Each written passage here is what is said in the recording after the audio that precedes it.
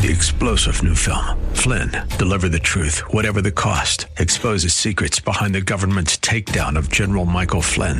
Flynn knew what the intel world had been up to. He ordered the first audit of the use of contractors. This set off alarm bells. He told the truth. He was the most dangerous person for Donald Trump to hire. They had to get rid of Flynn. Flynn, deliver the truth, whatever the cost. Available now. Watch it today. Go to salemnow.com. salemnow.com. Brought to you by EP Wealth. This is the Rob Black Show. Welcome in. I'm Rob Black, talking to all things financial. Show dedicated to getting you to retirement. Joining me today, CFP Regional Director Chad Burton, host of New Focus on Wealth. How are you, Chad? I am well. How about you? Good. Thanks for being with me. We have the big event coming up in November 17th, our first live event in a long time in Palo Alto at the Elks Lodge. Going to be talking about income in retirement. Let's talk a little bit about what's changing right now in light of higher rates and higher inflation. What's the different approaches we need to be thinking about? Well, there's a couple of things. I mean, first of all, rates are higher. People are getting more money or more income on their safe money now. I mean, you can get 3% plus on many online FDIC insured banks. You can get over 4% on 6, 12, and 12-month T-bills, T-notes from the government directly. It's been a big change. Like Rob, short-term rates we haven't seen them this high since 2006. So that helps to offset some of the inflation a little bit. While we're seeing really high inflation prints, we're likely to see those numbers come down because you're seeing most commodity costs come down except oil. And things are slowing. So while we are probably going to see a decade or so of higher inflation, because we've enjoyed 2 decades of extremely low inflation, at least some of the fixed income pieces to a portfolio are going to pay more. So that term for a while, the 60-40 portfolio is dead. While it's probably the worst that a balanced type of investor has seen since 2008, those that are trying to build a retirement portfolio, it's a much better time to get into bonds now than it was, prior to 2022. So let's start with that first concept I think that you threw down. Safe money can get 3 to 4%. Yeah. Where are you going for safe money? Because, I know the obvious ones like Marcus, an online bank, and Ally, an online bank. I don't see anything local that I can go drive to 10 minutes away. It's all online. Does that sound about right? Yeah, that's about right. I think that some credit unions get you there in some cases. But essentially, these online banks are just extensions of your checking account, right? You can transfer money back and forth pretty much overnight. So Capital One 360, Ally, Marcus, we use one called Flourish that kind of accumulates all of the top rates in the nation. And as short-term rates rose, and these have all risen too. The one thing that I will say is that some of the ones that are out there, like the Capital One 360s, and if you've had one of these online accounts for a long time and you're just assuming the rates went all the way up to the 3% range, check on them. Okay. Because one of our advisors, Brad, was checking on his account and it wasn't getting the same rate as new accounts. He had to close it and open up a new one to get the higher rates, which was kind of annoying, but a little bait and switch, but not bad. Yeah. And then you can buy I-bonds. That's been a very popular topic, right? Because they're paying so much. How do you buy I-bonds? Do you do that yourself?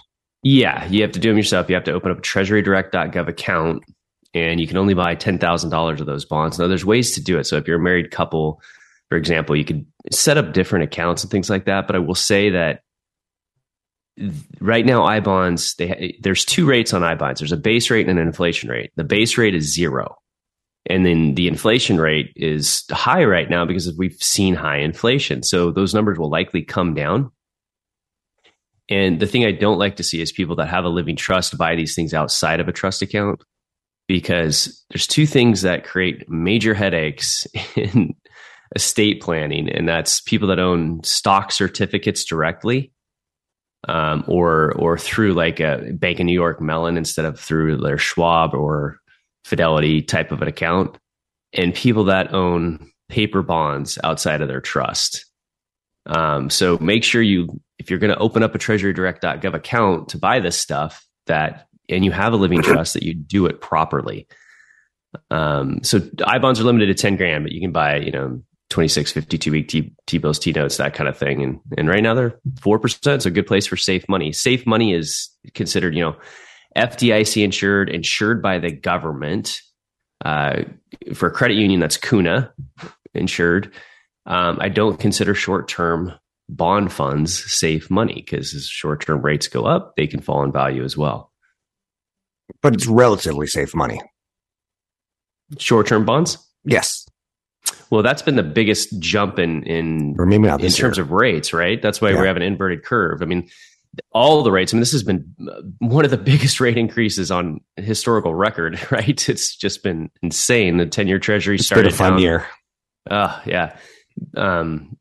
Started down at under 1.5% and is slightly over 4 now on the 10-year Treasury, but 1 and 2 year bonds are paying about as much as a 10-year, right? So, or a little slightly more on the inverted curve. That's what that means, is that short-term rates are paying as higher than long-term rates. So some opportunities there, but it kind of goes back to, okay, what do you do with new money that you're trying to put in bonds? We can talk about bond ladders. Let's talk about bond ladders. Yeah. That's one of the very first things we were talking about 25 years ago on my show, you and I. I know. It's what I keep telling people. I like trying to explain to people, I haven't wanted to do this since 2006. Right. So, what's a bond ladder? Well, so a bond ladder is when, instead of buying bond funds, and this is mostly for new money. And typically you want to have, over $500,000 in bonds to do this. Where you take instead of buying a bond mutual fund. So let's talk about a bond mutual fund first. That's what most people own in their 401ks and things like that. People have watched their bond mutual funds fall in value as interest rates go up, because if you have a bond, Rob, at 3% and there's new bonds coming out at 5%, well, nobody wants your bond, right? They would want to buy a new bond that's being issued at a higher rate. So on paper, your bond falls in value. And that's only a loss is if you sell that bond early. If you keep it till maturity, you're going to get your money back. Now, in a mutual fund, what happens is that if people start selling rapidly because they look at their statements and like, oh, I better get out, it's falling in value, the bond manager could be forced to sell their bonds to meet redemptions and lock in those losses when they would have otherwise wanted to keep them till maturity. Right. So if interest rates continue to go up a bit, you could still see some of that. And most of the good bond fund managers are kind of, already had raised some cash and things like that. With an individual bond ladder, and we might need to go into the next segment on this one, right? But essentially you're buying the individual bonds in your account. Well, a manager is, right? Somebody that's really good at it, that has a lot of inventory, good pricing power.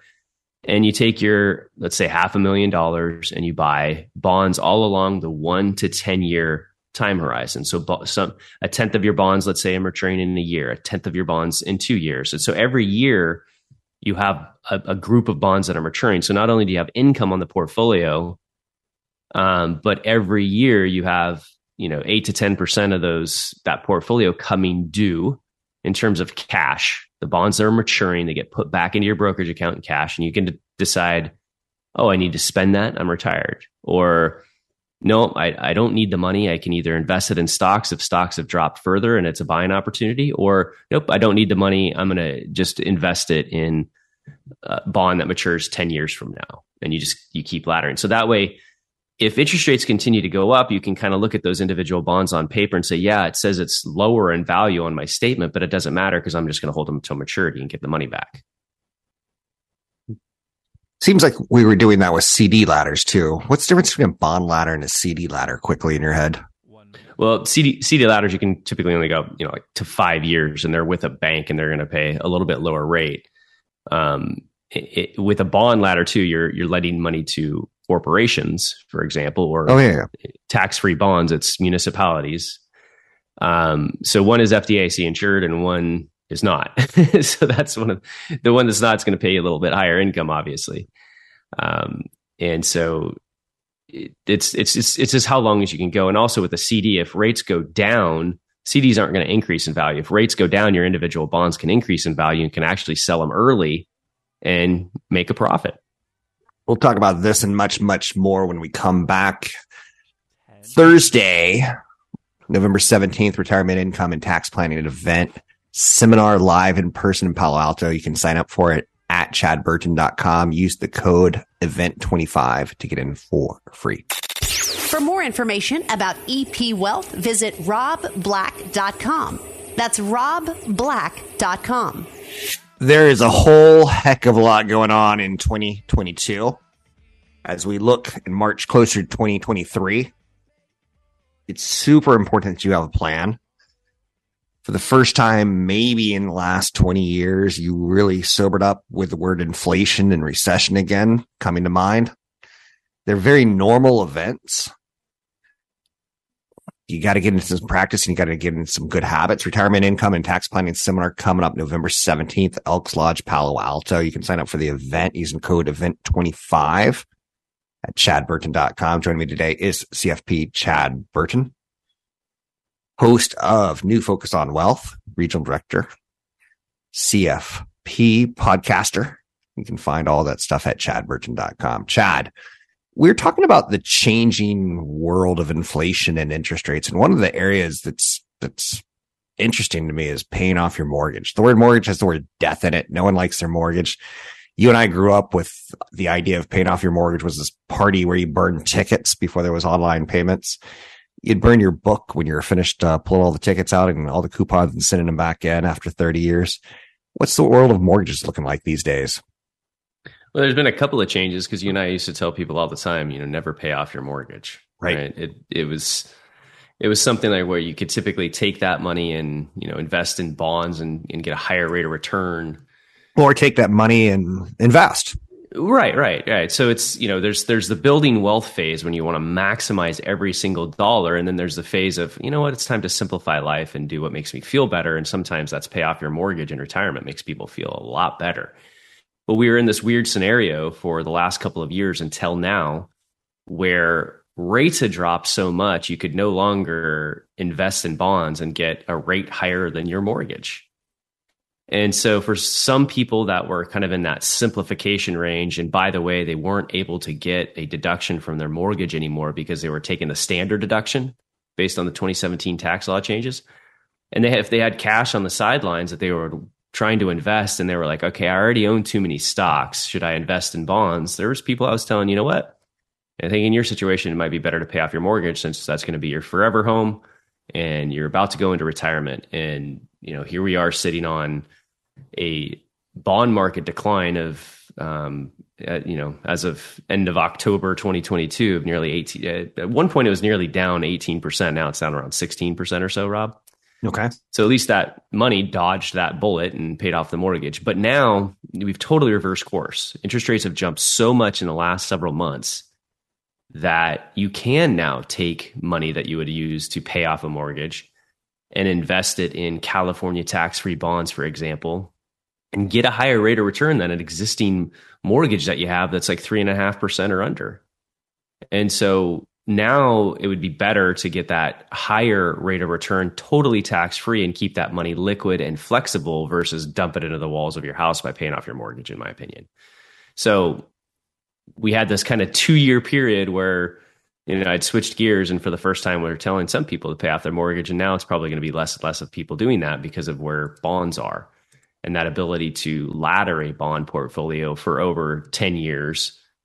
So like if a person had $500,000 sitting in cash and they're lucky to have that and they're saying, do I pay off my mortgage or do I invest in a bond ladder? I would probably do the bond ladder in that situation if they already had enough stocks. So mortgages are pretty powerful tools. Let's stay with a mortgage for a second. A mortgage is an incredible loan. Now it's more expensive than it was a year ago to get. It's considered cheap money by some because it's not like credit card money. It's handled differently in, how you're taxed on it. But let's talk about the idea of getting a loan right now. I talked about recently on this show that if I were to buy a retirement home, because I'm getting to that age where I'm thinking about where am I going to settle down, maybe I'd buy it now with like an adjustable rate mortgage. In about a year after seeing some real estate prices fall, that's the expectations. That's the myth that's out there on Wall Street that this is all going to go according to plan. Mm-hmm. So home prices will be a little lower in a year, but rates won't. So I'll get a 7-year adjustable rate mortgage. Maybe I'll transfer that into a 30-year if rates go down in the near future, 3 to 5 years after I buy the mortgage. Do you see where I'm going at with this? Using mortgages as tools. Is that a concept you're comfortable talking about? Yeah, absolutely. And I think first of all, people are going to have to look at the homes that they own at these, sub 3.5% rates on their mortgage, many people under 3%, and realize that, that's a house that you're probably not going to ever want to let go of, because I doubt we see those rates again. Isn't that crazy to say out loud? And I think that a lot of people end up kind of, losing money over time by constantly upgrading their primary residence. Okay. And so now if you're wanting to upgrade, it's kind of like, is it a direct, you're going to, both the price of what you're selling is going to probably come down in value and the price of what you're buying is. So it's a little bit of a trade-off, but you're just paying a higher rate on a mortgage. Whereas if you kind of look at this house that you're in, okay, let's wait a little longer to upgrade the next house so that I can continue to keep this home as a rental property if it's a good deal, right? If you can, have nice positive cash flow on it.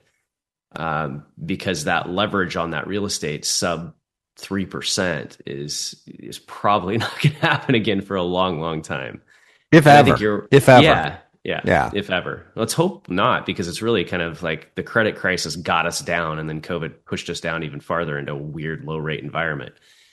And so I think you're right. I think that if I was to do a real estate deal right now, is to look at kind of the ARM loans again, the 7-10 year ARM interest only loans, because I do think that it's odd. We have an inverted yield curve, right, Rob, where the short-term bonds are paying the same as long. So for that to eventually uninvert when you come out of the other end of a recession, either short-term rates have to come down or long-term rates edge up. Right. And I don't know exactly what's going to happen. It's a very interesting bond market right now, but I do think that we've seen the peak inflation numbers. So as we see these prints that will still be shocking, it's going to continue to kind of come down and be less shocking. I think most commodities have fallen except oil. And we're starting to see these rounds of layoffs hit, especially in the real estate and mortgage industry. So I think that people, if they are buying something now, they probably will have a opportunity to get a slightly lower 30-year rate at the end of 2023 or beyond. If something that we're going to have to keep an eye on. So it's a very fluid situation. We don't have a lot of time, but do you look at mortgages like as a wealth building tool? There's so many things that mortgages can let you do. And I got into this industry based on the idea of Rick Edelman's first column that he ever put together, the top 10 reasons never to pay off your mortgage. Mm-hmm. Do you look at mortgages as tools that, like, would you do a HELOC to pay for your kid's college, or would you use a HELOC to get into another home? Is that part of what a CFP does? Look at some of the things that are outside the box per se. And we have we help people make those decisions all the time, right? And a mortgage is a tool. And I've done whole shows on this, that the only way that real estate keeps up with stocks or exceeds stocks is because of the leverage. So it's a lot more risk, but that's the only way it keeps up with stocks in the long run. For the record, a HELOC, I just threw out a term, is a home equity line of credit. There's a lot of tools that CFPs have built in their softwares and in their brains to help you with. You can learn more about Chad Burton at chadburton.com. It's chadburton.com. What's the best way to choose a financial advisor? Download our guide at robblack.com. That's robblack.com. Powered by EP Wealth. On the other line with me today is CFP Chad Burton. He's dedicated to getting you through retirement, wealth managing you basically until you pass, hopefully with a little extra cash when you go, so you can figure out how to give it off to your heirs. You can find CFP Chad Burton. He does a podcast called New Focus on Wealth. He is a regional director of EP Wealth. He and I have worked together for 20 plus years. It's always a joy to hear him online. Find him at chadburton.com. Let's talk about the 4% draw rate. First, Chad, what is the 4% draw rate, and why do we need to talk about it now? Well, the 4% draw rate, that is the kind of rule of thumb that was created in the early 90s. So I got into business in 93. So it was just kind of getting popular back then. And that's essentially where a big study was done where it showed if you have a balanced portfolio, like a 60-40 type of portfolio between stocks and bonds, that if you invest it and you go into retirement at age 65, if you draw 4% out for the first year, you can adjust your withdrawal upward 3% every year until the day you die. And you should have enough money to last till you're 100 years old or to a normal life expectancy. And so when that happened back in the 90s, you had a higher dividend yield on the S&P 500. Dividends, and I got to talk about this because there's a lot of people that don't know what a dividend is. That's, when a stock gives, when you own a stock, the company, sends out a certain amount of profit on a quarterly basis, and you get essentially a dividend check. Okay. Or in your account, it gets invested into your money market or back into the stock, right? So you had a higher dividend yield on the S&P 500 and a much higher interest rate on bonds. So you were getting, 5% plus on bonds. And so there was a lot of talk in the last several years that is the 4% draw rate rule dead because interest rates were so low. We went from over 4.5% on a 10-year treasury to under 1.5% for a while. Significant reduction in income on people's bond portfolios. Now, for several years, that lower income was offset in actual gains in bonds.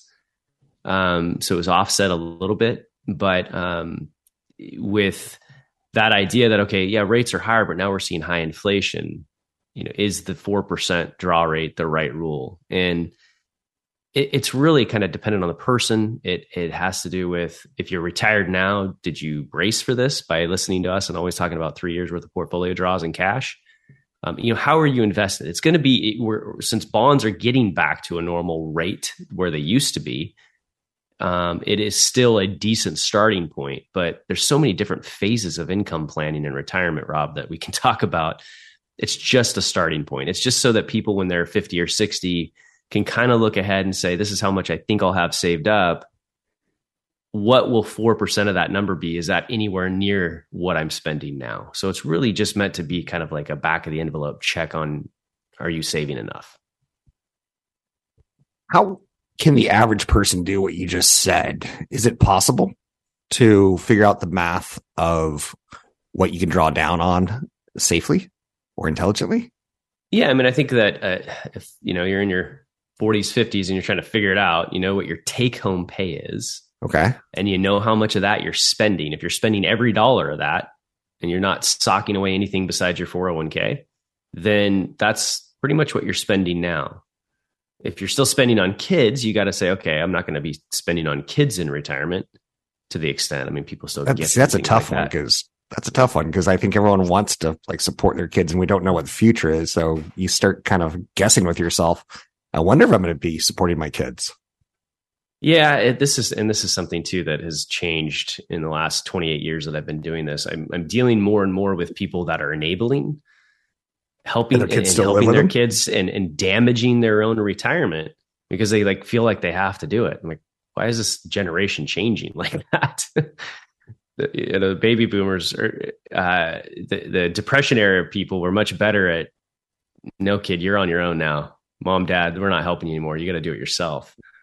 Versus how many conversations I have to have. Are you now enabling your kid? Should you really help in this situation, or should you let them, deal with this bad decision that they've made again?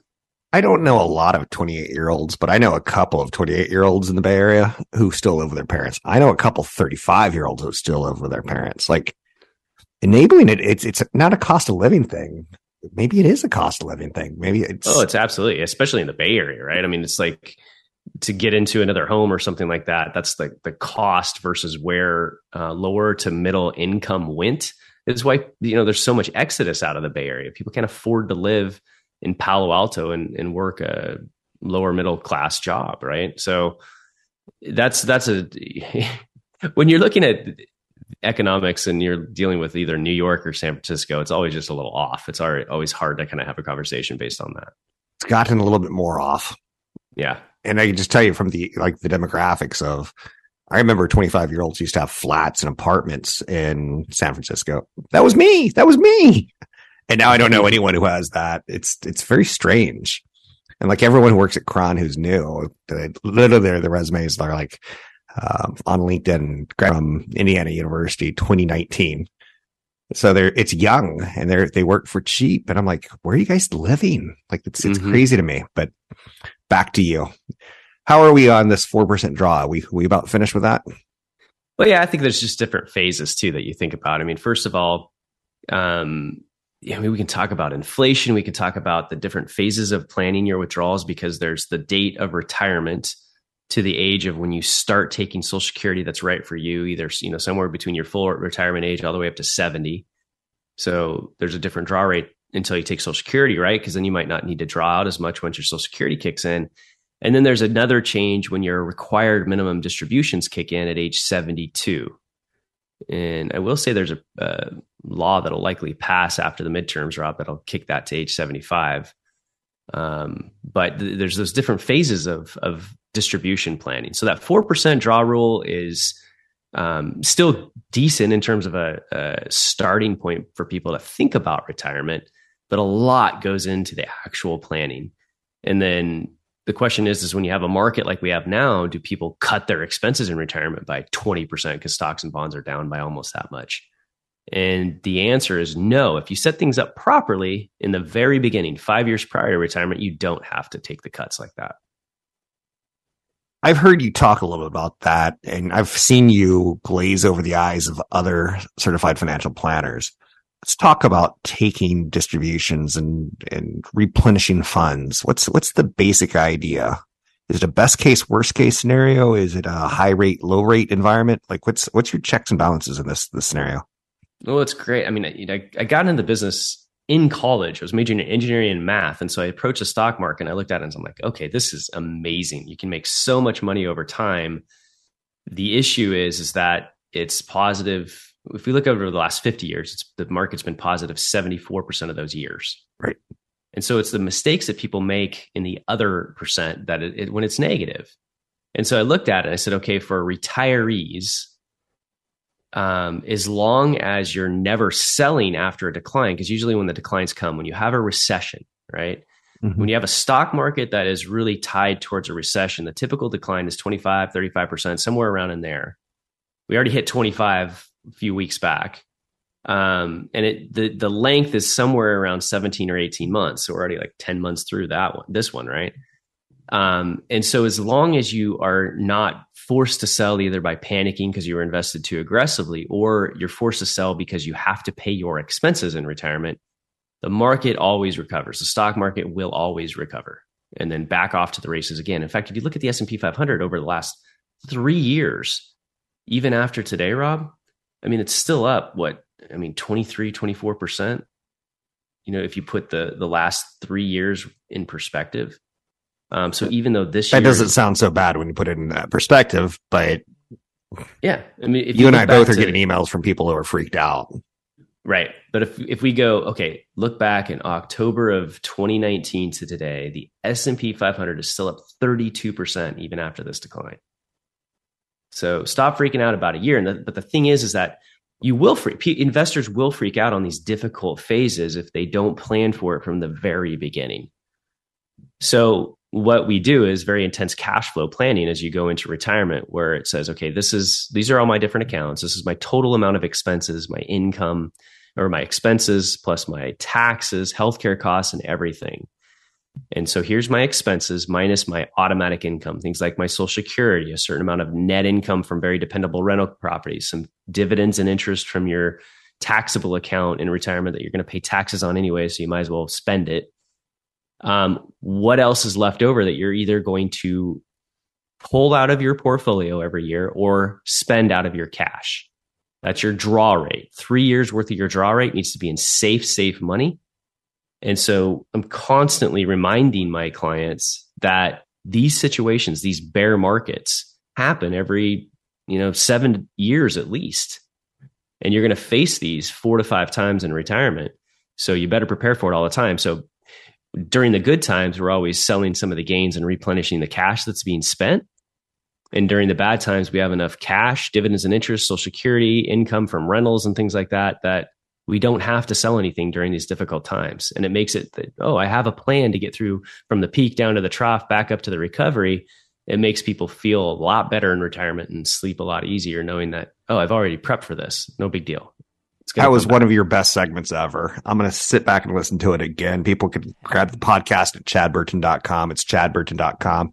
He does a podcast called New Focus on Wealth. I do one called The Rob Black Show. I'm Rob Black.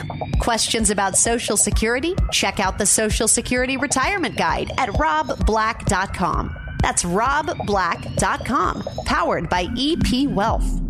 It's nice to say this, that Chad and I will be back live in person at an event, Retirement Income and Tax Planning Seminar. When? Thursday, November 17th, 6:30 to 8:30. Where? Elks Lodge, our favorite place to do it in Palo Alto. Great parking, easy to get into. You can sign up at chadburton.com, but use the code EVENT25 to waive the admission fees. Please do that. It's going to be good to do an event in front of a full room. It's highly encouraged that you have an assets of at least $500,000, and probably a good idea to be focusing on the next 5-10 years of your life where you're thinking about retirement income and tax planning. Chad, any quick thoughts on the event coming up in November? Well, I think you nailed it. I mean, this is really specifically I'm 5 to 10 years from retirement, which, in the Bay Area is definitely over $500,000 saved up. Otherwise, you laugh, but it's you're not laughing. It's just a freaking not fact. At all. I mean, if you look at the 4% draw rate that we were just talking about, if you've got $1 million, you can only safely pull about $40,000 a year starting at age 65 and adjust it upwards with inflation. So I don't know how you live in the Bay Area on $40,000, right? So it's definitely not a, beginning to even mid, 40, 50-year-old investor situation. Typically it's going to be 10 years from retirement or in retirement. That's what this event is geared for. $40,000 won't even support me supporting my kids getting boba tea. Do you know what boba tea is? Oh yeah. It's just sugar, like here, rot your teeth and get diabetes. Go for it. Yeah. Well, that's my kids in boba tea on vacation. Like we've driven 15 minutes out of the way in places before. Cause can we get boba tea? And then I've tried it and it's disgusting, but I don't have a sweet tooth. So I'm lucky on that front. Okay. So one of the things you're going to be talking about at the event in Palo Alto on the 17th of November is Roth conversions. It's one of the things you could do. And that ties in both the retirement income down the road, as well as the tax planning immediately. What do we need to know about Roth conversions right now? Well, what a great, I mean, if the time when you really want to look at Roth conversions is when the market is down and you can say you want to convert 20,000 from your IRA to your Roth, and you can move over shares of stock or funds in kind into your Roth, knowing that, okay, 3 to 5 years from now, it's going to be much, much higher, but I'm going to pay taxes at this value today. The question is should you do it, right? Should you be converting IRA money to Roth? And you really have to first start with a really comprehensive financial plan that's detailed cash flow planning. What are your taxes going to be, health insurance costs, the right amount of inflation to say, okay, am I going to be, do I have much money left to leave to my heirs when I'm 100 years old? Do I have assets that I'm being left over? Because when you convert money from an IRA to a Roth, there's a break-even analysis that, okay, how long does it take for you paying taxes on that money now, putting it into a Roth to have it grow tax-free? At what age do you kind of have to wait to draw out money from that tax-free account so that it equals what the money, if you would have left it where it was, what would it be worth sitting in your IRA account and you take it out and pay taxes versus the money growing tax-free in a Roth? And usually the break-even for somebody in their 60s is around, 80-ish. Okay. And so then it really becomes that's probably the asset though that you're going to leave to your children. So do you have a lot of money left over when you're going to pass away? That's test number one. And test number two is, are your kids at what's their tax bracket? If they're at a much lower bracket than you, then maybe it's not so attractive. Now, what happens when I die? My Roth, I've converted my IRA to my Roth. Mm-hmm. And I die. How long my kids are 25, hypothetically say, how long do they have to spend it? Or is it their whole life? Nope, not anymore. So that changed, and it's now only 10 years. Okay. So they have to pull all the money out within 10 years. So they can enjoy 10 years of tax-free growth. And that's the way it's kind of written now. I mean, the IRS is kind of saying, no, really, we want you to take it evenly over 10 years, but there's a lot of up in the air on this law, but it's not lifetime anymore. So now we used to be able to leave our IRAs and our Roth IRAs to our kids, and they would have their entire lifetime that they could just pull a little bit out each year. Okay. Now it's 10 years. So that's changed planning a lot. So who stays on top of these laws? Because I knew that, but my brother Michael doesn't know that. Mm-hmm. Yep. Well, that's what CFPs, certified financial planners, taxes, insurance, retirement planning, estate planning, investing. We have to, have continuing education in all those areas constantly. So this is why I like the business so much, because it's always changing and evolving, and it's fun. It keeps you on your toes. Yeah, it keeps you young, exactly. Keeps you on your toes, keeps you educated and learning. Any last thoughts on this concept of conversions? Yeah. So when you do it, there's so many things that are involved, because when you pull money out of your IRA to put it into a Roth, you have to pay taxes. Where are you going to get that money to pay the taxes? You have to have cash on the sidelines. You have to make sure you're ending up with a lot of money when you retire. Otherwise, why do it? You have to look at your taxes now and what they're going to look like after the age of 72. And you have to say, okay, if I pull money out of my IRA to my Roth, it could increase my capital gains taxes on my stock sales, mutual fund sales, and dividend income. It can also cause you, if you're over 65, to pay more on your Medicare Part B premiums. So not only do you want to keep an eye on what federal bracket that you're converting in, like, are you at the, much over 22% federal bracket? I typically say, I don't know if this is going to be worth it unless it's for estate planning. But then it's IRMA, right? You know what IRMA is, Rob? I do, but I'll let you explain it because you do it better than I do.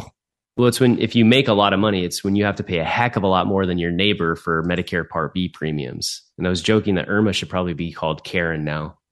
Oh, sorry, all the Karens out there. But there's a lot of moving parts when you consider it. It's just not a blind, the market's down, let's convert to a Roth. There's a lot of moving parts in it. Thanks very much. It's CFP Chad Burton, New Focus on Wealth podcaster. You can find it at Apple, at Spotify, Google, anywhere where you consume your podcast. You can find him online at chadburton.com, regional director, EP Wealth. We're going to be doing an event together, Retirement Income and Tax Planning Seminar. When? November 17th. Where? Elks Lodge, Palo Alto. Use the code EVENT25. Sign up at chadburton.com. It's chadburton.com.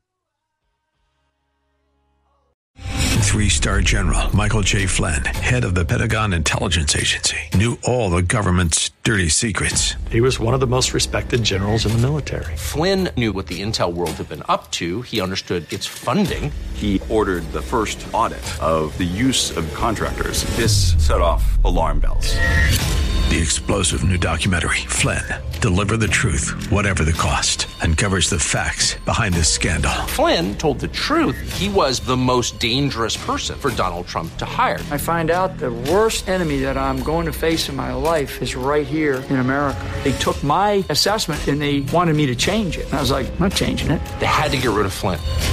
With in-depth interviews, archival footage, and never-before-seen personal records of the man behind the headlines. I just felt like I was drowning. Flynn, Deliver the Truth, Whatever the Cost. Available now. Watch it today. Go to salemnow.com. salemnow.com.